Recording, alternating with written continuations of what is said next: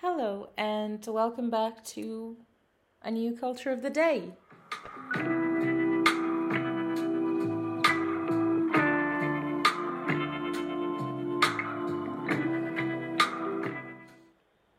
So, I have absolutely no clue how this episode is going to turn out. The day's been completely hectic, and I have yet again been humbled by God. I have quick story time. I have the Aura Twilight screensaver, right?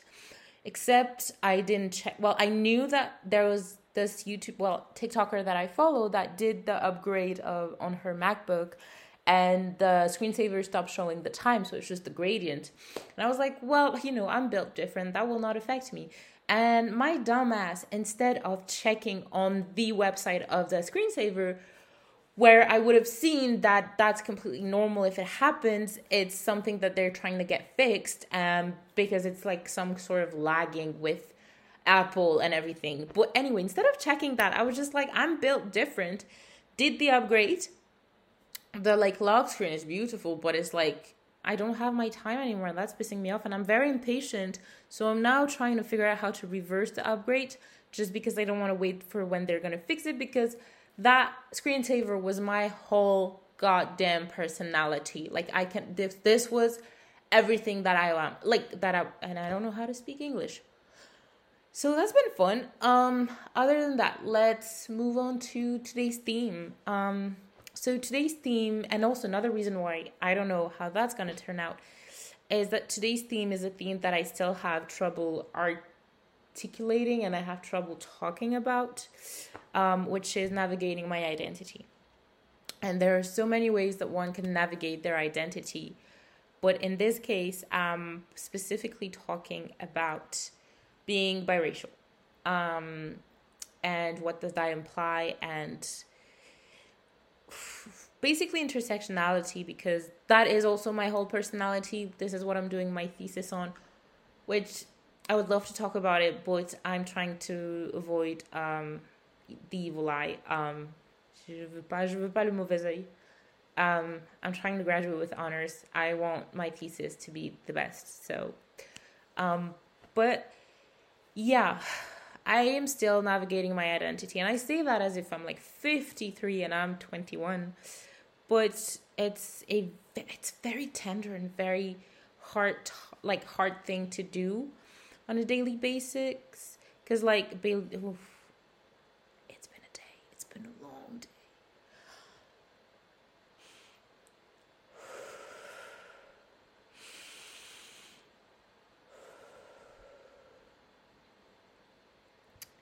Yeah, navigating my identity and accepting and learning to be loved are the two things that I'm still trying to figure out.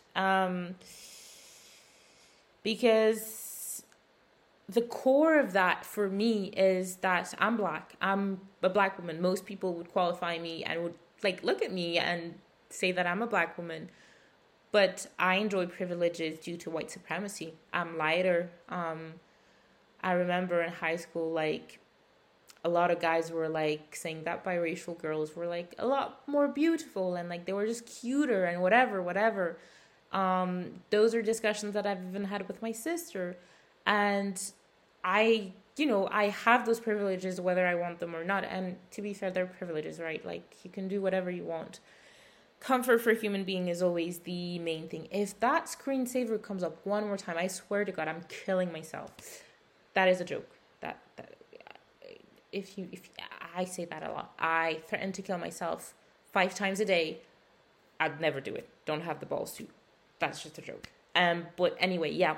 And I enjoy privileges that dark-skinned black women do not have, and at this time seemingly will never, because of how fucking established society is. But basically, yeah, it's navigating this line of I am black, but it's not completely. But then, how do I go about the different values and the different cultural elements of both sides? Because it is black and white, so it is colonizer and colonized. It is power and it's oppressor and oppressed. And there is this power play that's always well, at play really. So, and then, you have the questions. Am I too black? Which I'm definitely not. And am I too white? Which a lot of people could argue I am, which is then a whole other topic. Um, and it's like one of the topic or the things where it's like,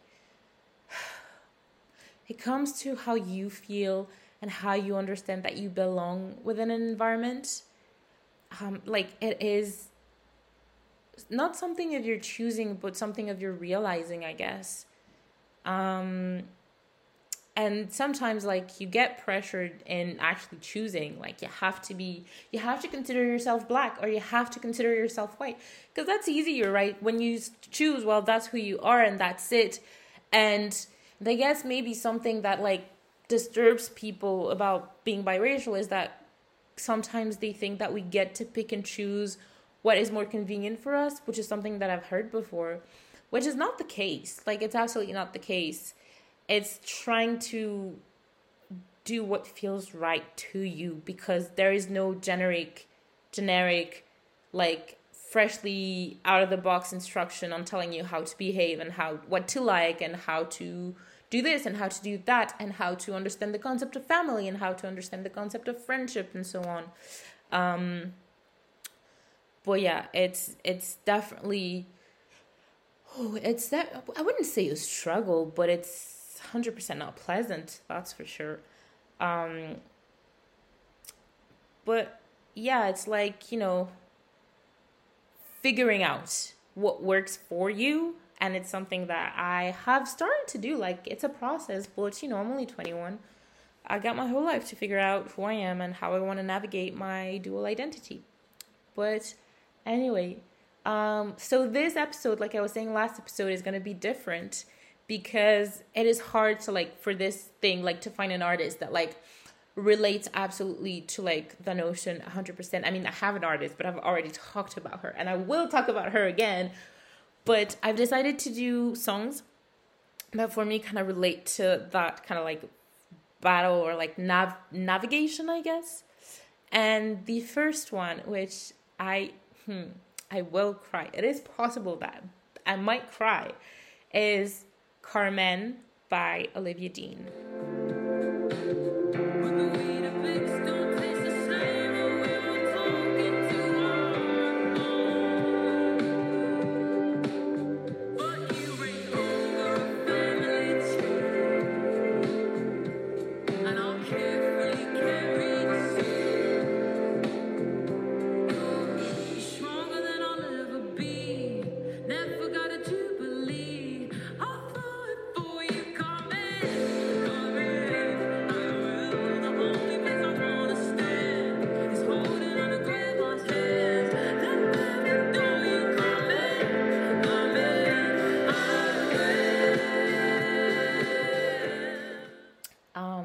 So this song is part of the album Messy. And it's a song that is dedicated to her grandmother, Carmen, who came to the UK during the Windrush generation when she was just 18. And one thing about me is I am always super emotional when the song is about grandparents. Like, I don't know what it is about me, but I will sob every time. And before I get to, like, so this episode is going to be a bit messy, but it's fine. We love it. There is a particular song, which is by the way, if you hear an explosion in the background, people are shooting fireworks. Dublin, Ireland, I guess. But yeah. And one of the songs that really does it for me, and it's not really related to the notion of identity, but I thought I could include it because it's a beautiful song. It is Eyes Wide Open by Sabrina Carpenter.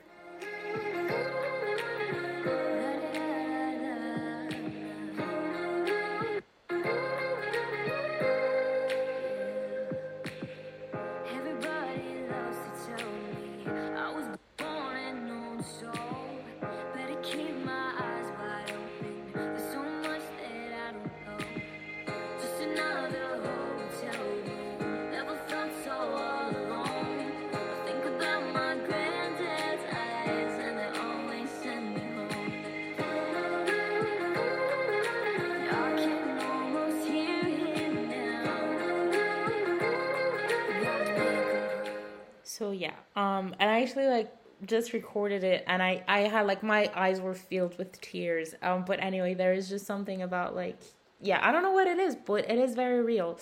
Um, I don't know, it's just kind of like the comfort that grandparents bring, but that is not the subject of today. Um, I could have actually included that in the subject for a couple days from now, well, a couple weeks. But anyway. So with this song in particular, I think it's like a niche spot because it's like grandparents, but it's also, the song about like one of the person who's made you who you are in a very visible way. Um, and the song, as you heard, she draws parallel between her grandma and the queen when she says, "You never got a jubilee, but I'll throw it for you." I'm having a great time. Like you can, anyway, and it's very sweet, and it's just, you know, it's something that like she mentioned a lot of time in her interviews and whatnot about, and there is a really cute video that she just released a couple days ago that says, like I never know where I belonged, and that was kind of like my weakness because I could never completely fit in one spot, like fit within one community, but maybe that's just my superpower. And there is something about her, and I think maybe that's why I'm so drawn to her music and so drawn to her as a person, is because we are navigating some of the same challenges in terms of finding ourselves, being gentle with yourself and trying, which, like, to be fair, everybody else does navigate their identity in their own way.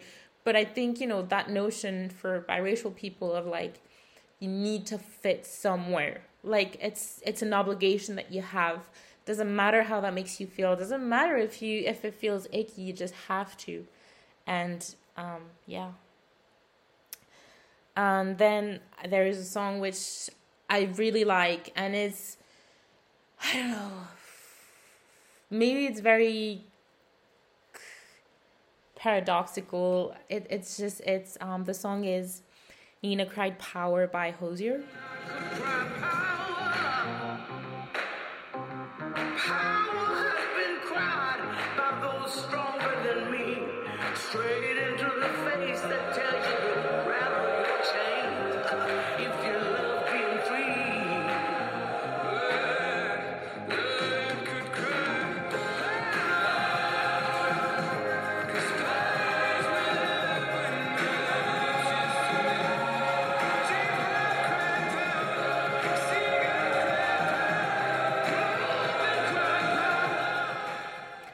And that's a very powerful song.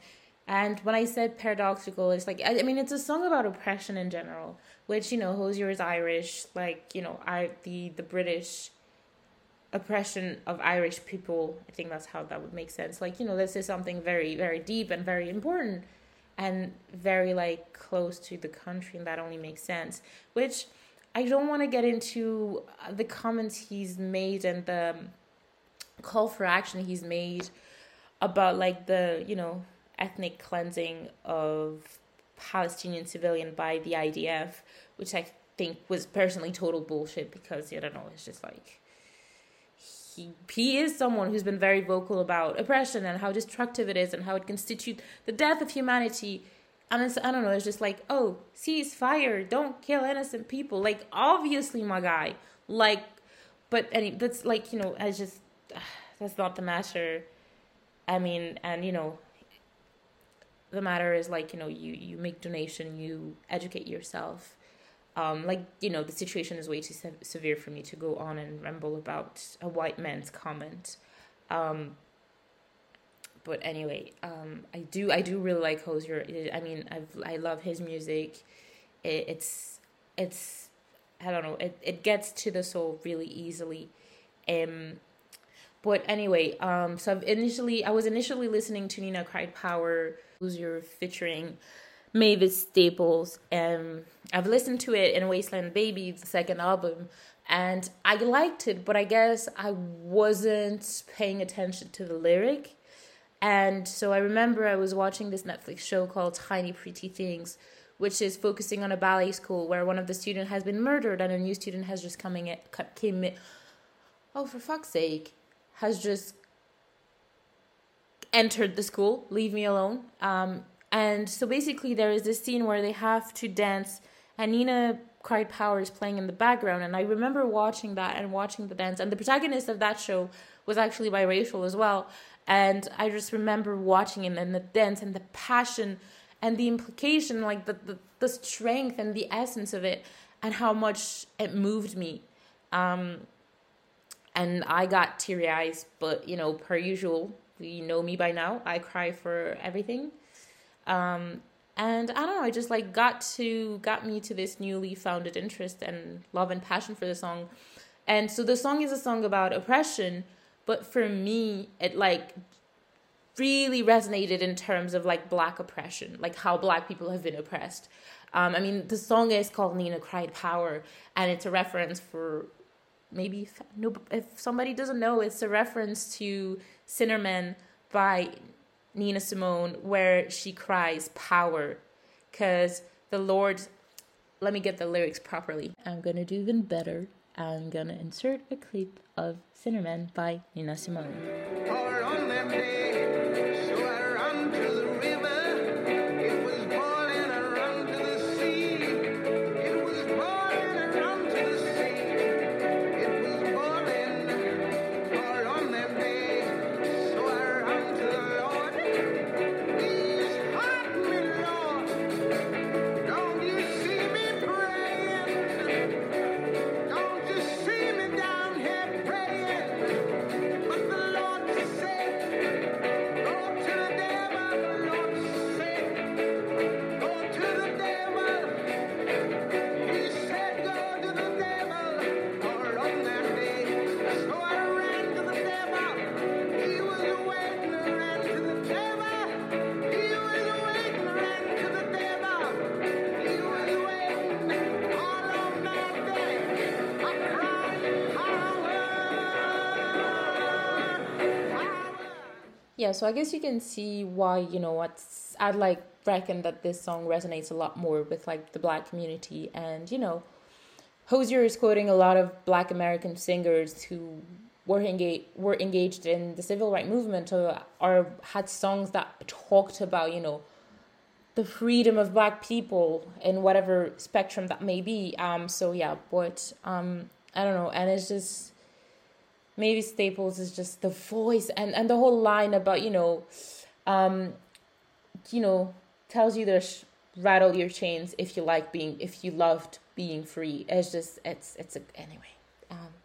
And I know that doesn't kind of fit how navigating the identity, but it's something that I'm really sensitive to, as we all should, inequalities and injustice is just I feel like I'm just saying a political speech. It's just basic human morals and human values, and it's just so then one thing I was thinking about was her voice, and it's also a show which I have not included today, but her voice is it's a show that's about this young girl, Bess, who's biracial as well, and she's trying to find her voice. Really, she's trying to make space for herself to be a singer, and she navigates New York and heartbreaks and whatnot. And I don't know, it's beautiful, because the show is described, quote unquote, as a universal journey of finding your authentic voice in your early 20s. It is described as a fresh, intensely romantic tale of the search to find your true voice, and then the courage to use it, which fits so perfectly with what I'm talking about today, because it's about figuring out who I am, or who we are in general, and then just verbalizing that and being able to stand your ground on that, and being able to every day construct and solidify and strengthen what you think to be yourself, or how you qualify yourself. It's just, I think, to belong and find your voice or your calling is just such a relentless endeavor. It's like I said, I'm 21, but I'm probably going to figure myself out until the day I die. And that's scary, because that means there's so many layers to be, peeled off and so many things to understand and so many mistakes to be made, perhaps, which, But the song that I like to present for Dear Hope, well, I just said it. The song I'd like to present for her voice would be Dear Hope. I can't seem to shake it yet, feeling that things may never change. It always breaks my heart when broken parts ache to hear again. So I will write it down and make jagged edges into something I can hold. Don't wanna lose my way like dear Hemingway, so I won't let go. And there might be a couple of other songs within the show that would fit better this notion of finding your voice, but I don't know, there is something so vulnerable and so genuine, I guess, about Dear Hope for me, where it's just like, it's, asking hope to not let you down, and it's, being hopeful that things are going to work out, and being hopeful that you're going to figure it out some way, and, just asking hope to please not to let you down. And I think that's beautiful. And I wasn't supposed to do another song, but as I was like thinking and roaming through, as I was talking, I thought about a song which, embodies the notion of figuring yourself out. And I've cried so many times to this song because it just hits home in a way that's just like perfect. And it would be Vienna by Billy Joel. Slow down, you're doing fine. You can't be everything you wanna be before your time. Although it's so romantic on the borderline tonight. Too bad, but it's the life you lead. You're so ahead of yourself that you forgot what you need. Though you could see when you're wrong, you can't always see when you're right. You're right. You got your passion, you got your pride, but don't you know that only fools are satisfied? Dream on, but don't imagine they'll all come true. Ooh, when will you realize Vienna waits for you? Yeah, I think the theme is like navigating my identity, see, there you go. Lapsus révélateur, juste pour vous. In terms of everything, really. And Vienna, I saw this TikTok a while ago that was like, every burnt out girl who's trying to do her best and slightly sensitive when Vienna comes up, starts playing, and it's just someone bawling. And that's me. How many times have I cried to this song? Because it's like the warmest hug of like, you're doing okay, it's fine. You can't be everything. You can't have everything right now. And patience is really hard to cultivate. We've seen this. I am now locked with an ugly ass screensaver that doesn't show the time, but it's beautiful to tell yourself that there is more room. Like, I don't want to peak right now. I don't want to have everything figured out, because then what do? Like, do I just stay there and enjoy? Yeah, sure, but I want to discover, and I want to try things, and I want to see what I like and what I don't like, who I am, and how I describe that. But yeah. Anyway, now moving on to the show and the movie. So last week I talked about how absolutely and utterly in love I am with anything that relates to women in their 20s and their everyday life. I want to see the small and the tiny things as much as the big achievement, right? And so the shows that I'm going to talk about today fall into these categories. They're about everyday life, but they also have biracial protagonists, biracial and or Black protagonists, which, are finding where they belong and understanding their identity, what they deem important, and what comes with overall being aware of who you are and how you act when you gain such knowledge. And so the first show I'm going to talk about is The Bold Type. And oh my God, I love The Bold Type. I was typing kind of like the main points for the show, and I was so tempted to just go and rewatch it.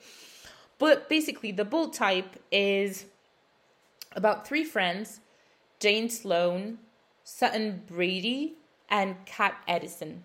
And they all work, well, at the beginning, they all work in the same newspaper named Scarlet, which is based on Cosmopolitan. So they're all based in New York, and, they're like those girls in their 20s living the life. Jane, well, they all started as assistant, but Jane moved on to be a writer, a columnist, for some, I think, political feminist columnist, I guess. Columnist? Anyway, that's what you could call it, her. And Kat became the head of the social media department, right? And the one that was still an assistant at the beginning of the show was Sutton, and she was a fashion assistant. And then slowly she gets to be a fashion designer, a fashion stylist, and it's great. But basically the thing, and what I argue is that Kat is kind of like one of the overlooked character. Because, they're all friends and they all work together and they're super close and they live together on multiple occasions. But the show is basically focused on Jane and her life, and her mom had breast cancer and that's what she died of. So there is this whole storyline. And Sutton is, from what I've seen, one of the fan favorites because she has this great love story with Richard. And, she's like very cool. Like, Sutton is great. And then you have Kat. And then Kat is not only a woman of color, well, the only woman of color out of the three of them. She is the queer woman of color, right? So, she truly gives intersectionality a whole new meaning. Well, not a whole new meaning, but an application of the theory. She's the case study. And, I'd say she's overlooked, not like in a heavy way where like Kat Graham was in The Vampire Diaries and how she was treated and how her storylines kept going back and forth because, Julie Plec kept trying to kick her off the show and everything rather. But it was more like subtle, and it was how the show was made and structured, right? Like the writer's room was mainly white. And the actress, Aisha D, actually at some point, if my memory serves me well, had to argue for Kat and, for her representation within the show, wanting, something more complex, more nuanced, more human, really. Which is like something that you can see towards the end, because the ending of The Bold Type the ending alone is like why it makes it one of my favorite show. It's my favorite ending for all the characters, actually, not just for Kat. But basically what happened is that... So it's a little spoiler alert, but I'll just preface by saying that it was perfectly done. Well, not perfectly done, but it was well done, and it made a lot of sense for each character. So basically, spoiler alert, you can skip to like 5 minutes-ish if you don't want to listen to what happened at the end. But Kat becomes the editor-in-chief of Scarlet Magazine. Because initially, the job was going to Jane, because, that was Jane's whole dream. She always wanted to be like, I forgot her name, but the chief editor is the one who played Michael Scott's first girlfriend in The Office, and she played Lorelai in Hannah Montana, the movie. Anyway, great references, I know, thank you. But basically it was initially going to Jane, but like Jane realized that she lost herself in the process of wanting to be what she thought she wanted, and also realized that she would never be able to make as much change as Kat would.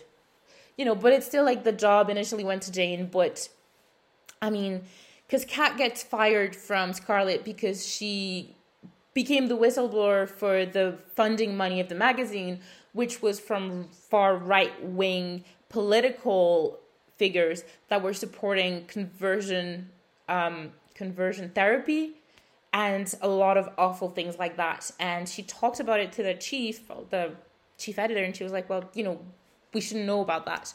And then, blew everything up, got fired and everything. But yeah, Jane, I think, decides to leave New York and go somewhere else to like travel and write. And Sutton, if I'm not mistaken, becomes the head of the fashion department, which, makes sense because I'm rooting for Sutton because, she's doing her own little thing. She's navigating her own issues, wanting to have children, not wanting to have children, actually, my mistake. Gets divorced after getting married and everything. But, it was just, I think, a lovely ending because at some point Kat even dabbled into politics herself because she wanted to make a change, and she realized that people that didn't look like her when they were in a political position did not care for her interest and her community's interest. So she was like, well, if nobody's going to stand up for me, I'm going to stand up for myself and for my people and for the people that I care about. And, it was just like kind of like that approach of like, you want to see change, then become the change. But then to be fair, Kat's background was that she was from a wealthy background. Her parents were both psychiatrists. So there was a lot of like open-mindedness and a lot of freedom to explore who you were. And which is like, that's how she comes into the show. She's like, she speaks up for herself. She's like defending her ground, and, which is like a privilege that like, it's like a background that not everybody, well, a few people have, like, But yeah, and the second show is Summertime, Netflix show Summertime. And it used to be one of my favorite shows until they butchered the ending. Like the season 3 was terrible. But basically it's about this Italian biracial girl, Summer, who lives in a small beach town in Italy, which only kind of like comes alive in the summer, right? Her dad is a trumpet player and jazz fan, and he called her after the famous song Summertime, which I forgot I was going to do, but please enjoy Summertime. Summertime, and living is easy. Three sharks jumping, and the cotton is high. Oh, your dad is rich, and your ma is good looking. So hush, little baby, don't you cry. Yeah, listen, this episode is what it's gonna be. But, I mean, what I really liked is, like, it dealt very subtly, but very actively with her being biracial in Italy. Like, I remember in the first episode, Ale, who's, the love interest, he asked her, where are you from? And she's like, I'm from here. But he's like, where are you really from? And she asked him, is it because I'm black that you're asking that? And then he goes, well, no, it's just because I'm not from here. Like, I grew up here, but I was born in Rome. And, like things like that kind of like bring out like her reality. And the actress actually, I forgot her name. I know her first name is Coco. But she was talking about how important it was for her to like play that character and bring out the reality of it without like, maybe falling into stereotypes or whatever, but just showing that, it's something that happens, and, and how she navigated the world and like learned to make mistakes, and, was like within this relationship between her dad, who was always away, and then her mom who was there, but who was completely overwhelmed and, kind of wanted time for her. However, I'd like to mention as well that both characters, like Kat and Summer, have a white mom and a black dad, which I think for me is different than having a black mom and a white dad. Just because, in the society that we live in, we can never deny the impact and the importance that a mother has over a father, because that's just the way it's been, like even because, when you have the mother carrying the child, at least in like hetero-cis relationship, obviously, it like puts in, and there was a couple of things that I've noticed in differences between having a black mom and a white mom in terms of culture and in terms of like how much extended family do you have, let's say, or how much time that you spent at uncles and aunties, and habits that you have, like going into one of your auntie's house and you just open the fridge, because you can't just be asking, like, can I have anything to drink? Because they'll just be like, go help yourself. Like, that's your home. Go. But yeah, so I'll just kind of skip over that, because in hindsight, it's just, I don't think it's that relevant. But anyway, moving on to the book that I was going to talk about. It is Out of the Sun by Edu Eguyen. And I was actually thinking of another book to put in last night before going to bed, but I completely forgot. So this is actually very different to like all of the books I've talked about up until now, because it's giving a lot more academia, a lot more professional. It's not fiction. And it's like autobiographical within some chapter. And then it's like reaching over to history and figures that have been completely wiped out and have not been remembered, or just like, you know, related to the margin, and kind of like bringing them to the forefront, bringing them into the light. And it's about the African diaspora throughout the globe, which is really interesting. And I'm going to actually go get the book, because I want to kind of like read the name of each chapter, because it's focusing on Black people within the framework of a specific continent. And I think it's brilliantly done. The book has chapter 1, Europe and the Art of Seeing, Canada and the Art of Ghosts, America and the Art of Empathy, Africa and the Art of the Future, Asia and the Art of Storytelling. And each chapter focuses of like, you know, Black representation and Black communities. So she talks about David Martin's portrait of Dido Elizabeth Bell Lindsay and Lady Elizabeth Murray, which there is a great movie about that with Gungun Bataro, which great, brilliant actress. But it's actually, after reading about the book, I actually went and saw the movie, because I didn't even know there was a movie about her and like, you know, her life, which is a great movie. Like, I'd recommend. I think from what I've seen and read, they did her justice, really. But, you know, there are great quotes throughout the book. So, for example, in, you know, chapter 1, Europe and the Art of Seeing, she says at the end, to look at a portrait is to be forced to build a human life out of our own imaginations. That is what makes it a fundamentally hopeful act. Every portrait is a plea, at its heart, for empathy. We wade back towards them, to their essential mystery, which is the same mystery we each of us are now living out. The morality of our choices, the worth of how we've spent our limited hours. And it's a beautiful book, and it's such an easy read. Like, I'm like scheming through it, and how many things have I highlighted? And, you know, talking about Afrofuturism, you know, like talking about like, you can't rebuild the past because of slavery, colonization, and everything that's been destroyed, looted, stolen. You know, like imperial forces have like come into various African countries and have like destroyed everything on their way out. And, you know, she says, with the years, it has become difficult to remember my mother's voice. Afrofuturism is the story of dislocation. And it's a great book, and I'm roaming through it, you know, talking about diaspora and how we just have navigated over the years onto different continents, forcefully or not, and just kind of like built the sense of identity is not like any small enterprise. It is beautiful. It is. The subtitle is Essays at the Crossroads of Race, and she deals with Black fishing, and she deals with you know, what's the term? J'ai oublié, comment on dit? Lyncher, lynching, I think.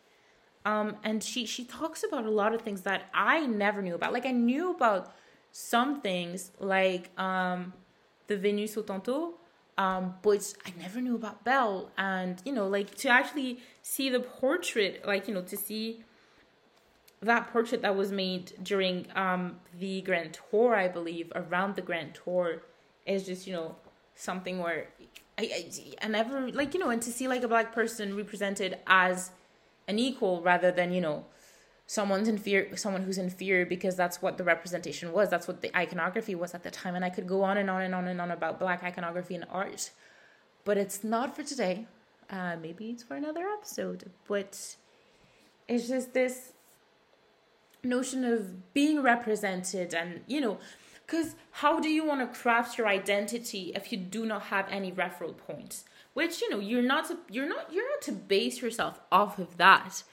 But I guess it's about you need guidance to some extent. Like whether it be, oh, that's not who I want to be, oh, that's exactly what I'm aiming for. You need a starting point. You can't just start out of thin air. If one of you motherfucker lit another firework, I swear to God.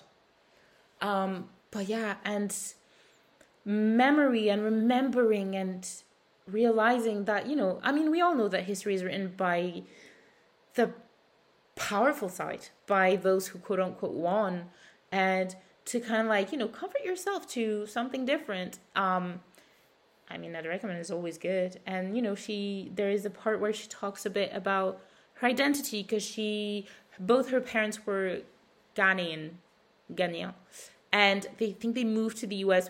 before she was born. So all she ever knew was the U.S., right? She was Americano Ghanaian, I guess. She had the dual citizenship, but that doesn't mean that she had any relation to Ghana outside of her parents and outside of how that cultural background translated within a new environment. And I don't know, I think that's fascinating, because then you get to a point where you actually want to discover that for yourself. But yeah, I don't know if this episode illustrated the theme as clearly as I wished it did. I don't know if the theme is even clear. I don't know if the theme is meant to be clear. I don't think navigating your identity can ever be straightforward, and it was perhaps my own mistake and my own restlessness to do so that maybe made the episode what it is, but it is what it is.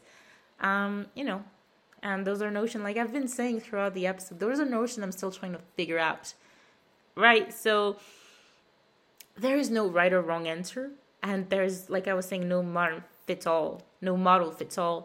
And yeah, it's about seeing what works for you, what makes you feel good, what makes you feel like you're honoring yourself and the people who have come before you and have come together to create the being that you are, and what makes you feel anchored, what promotes you as who you are. And in regards to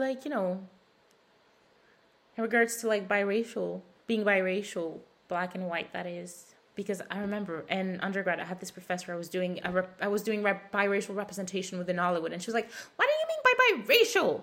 And I was like, "Well, that's a fair question. I've never thought about it, but also you've seen me. I'm gonna talk about something that matters to me, and that is looking like me, which is selfish, but it is only fair." But whether it's having natural or relaxed hair, wearing pany or not, leaning more towards listening to African or Western music, it's small things, but then that doesn't define who you are, and that doesn't define you into choosing a side. It's just who you are, and you can honor and respect both of your cultures without having to pick a side. Simply being born and being yourself, respecting and honoring those two cultures as part of your essence is more than enough. But yeah, I know, like I said, I've mainly talked about being biracial in terms of being Black and white, but I've had various conversations with dear, dear friends of mine where it was the same struggle, not being enough, being always targeted for oh, you need to be more like that, or your future aren't enough like that. Oh, you don't look like that though. Are you even really that? In terms of identity. I've had people come to me, discussions being are you really Black? Do you feel Black? And it's also none of your business, first off. But yeah, I do. And it's a very delicate, balanced space that we're just trying to make the best of. And it's very peculiar can of worms that we have to navigate in our own little particular way. until we've made sense of who we are. And hopefully the sooner the better, or like the easier the better. Oh, you know what? Let's just go with the flow. I guess that's the wrap of it. It's been a very weird episode. It's been a bit messy. It's been a bit political, which is always good. It's been a bit unfocused. It's been a lot of music, actually. But like Rob Brooke said in High Fidelity, making playlists is great because you get to use someone else's words to say exactly what you mean. And on that note, I send you a lot of kisses. I hope you had a good week. I hope you had a good day. Have a nice weekend. And I'll see you soon. Yours with love, always, Marion.